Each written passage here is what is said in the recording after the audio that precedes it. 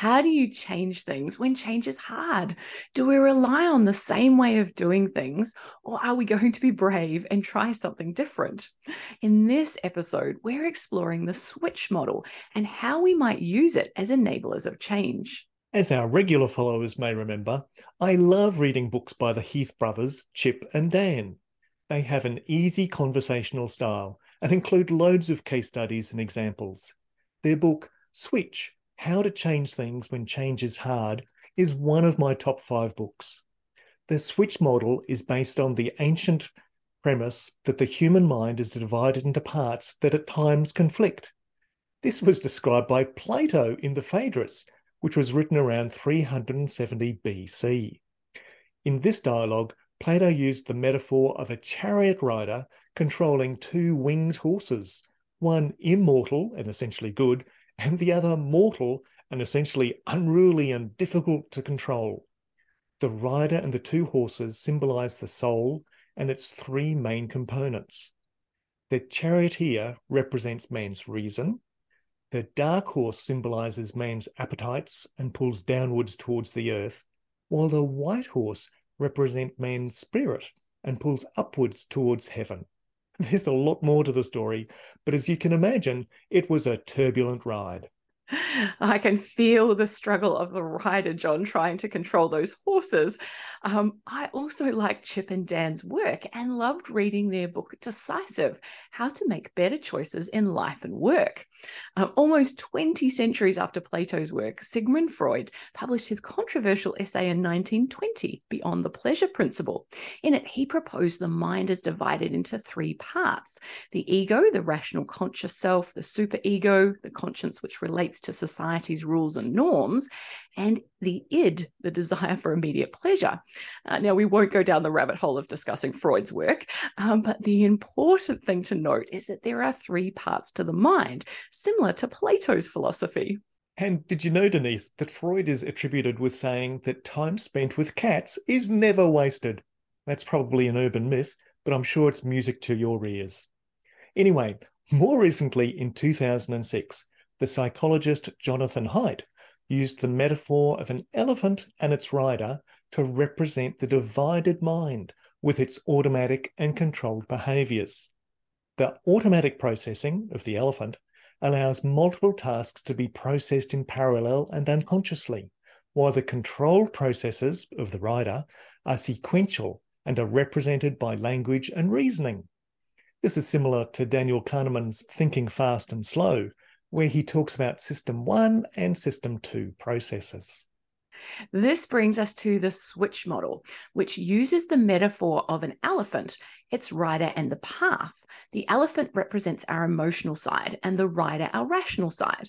While the rider holding the reins appears to be in control, in reality it is the elephant with its much larger size.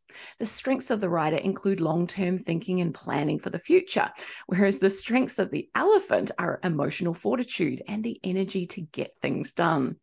On the other hand, the weaknesses of the rider include a tendency to overanalyze and overthink situations, resulting in analysis paralysis.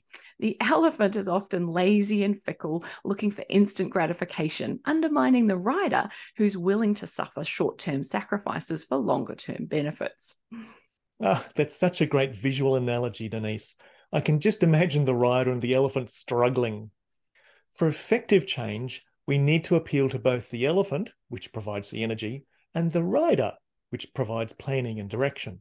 The third element of the model is the path, the surrounding environment, which considers structural changes that support the desired change. By designing the path to avoid distractions or temptations, it's possible to create a supportive environment for change. The authors outline 10 variables. Find the bright spots, script the critical moves, point to the destination, find the feeling, shrink the change, grow the people, tweak the environment, build habits, rally the herd, and keep the change going. I created this little diagram for my PhD thesis, showing the interaction of the variables and the 3 elements leading to behaviour change. And hey, if you're keen, you can use the link in the show notes to download and read the thesis. That's really helpful, John. So when directing the rider, it's important to follow the bright spots where pockets of successful change already exist and then replicate it. It's vital to clearly script the critical moves, giving clear, easy to follow instructions and state specific behaviors.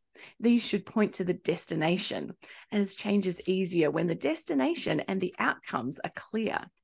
To motivate the elephant, it's useful to identify the emotions that relate to the change, as knowledge on its own is not sufficient to create change.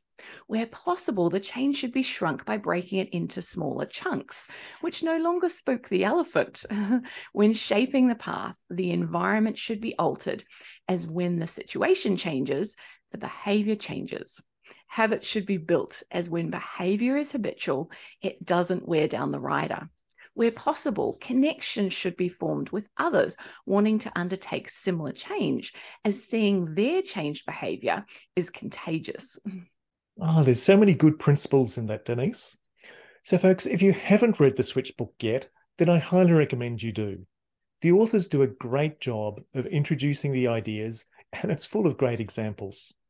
Towards the end of the book, there's a great summary of the 3 elements, showing each of the 10 variables and reminding us of the examples of each that have been provided in the text. I like the switch model as it takes into account some of the behavioural science principles and represents a different approach to enabling change. It provides a good contrast from some of the other, perhaps more mechanical models of change, such as the theory of reasoned action, which we'll cover in a future episode. As a special bonus, we found this great short video narrated by Dan Heath, which you might enjoy. That's in the show notes. And now you've heard our thoughts. We'd like to hear yours. So please add a comment below the blog post and tell us about your experiences with the switch model, including any tips or further ideas about it. We don't want this just to be a one-way conversation, so please join in by sharing your thoughts and ideas with us. Thanks, folks, for joining us on this Enablers of Change episode. Remember to subscribe to our newsletter if you'd like to know when new episodes are available.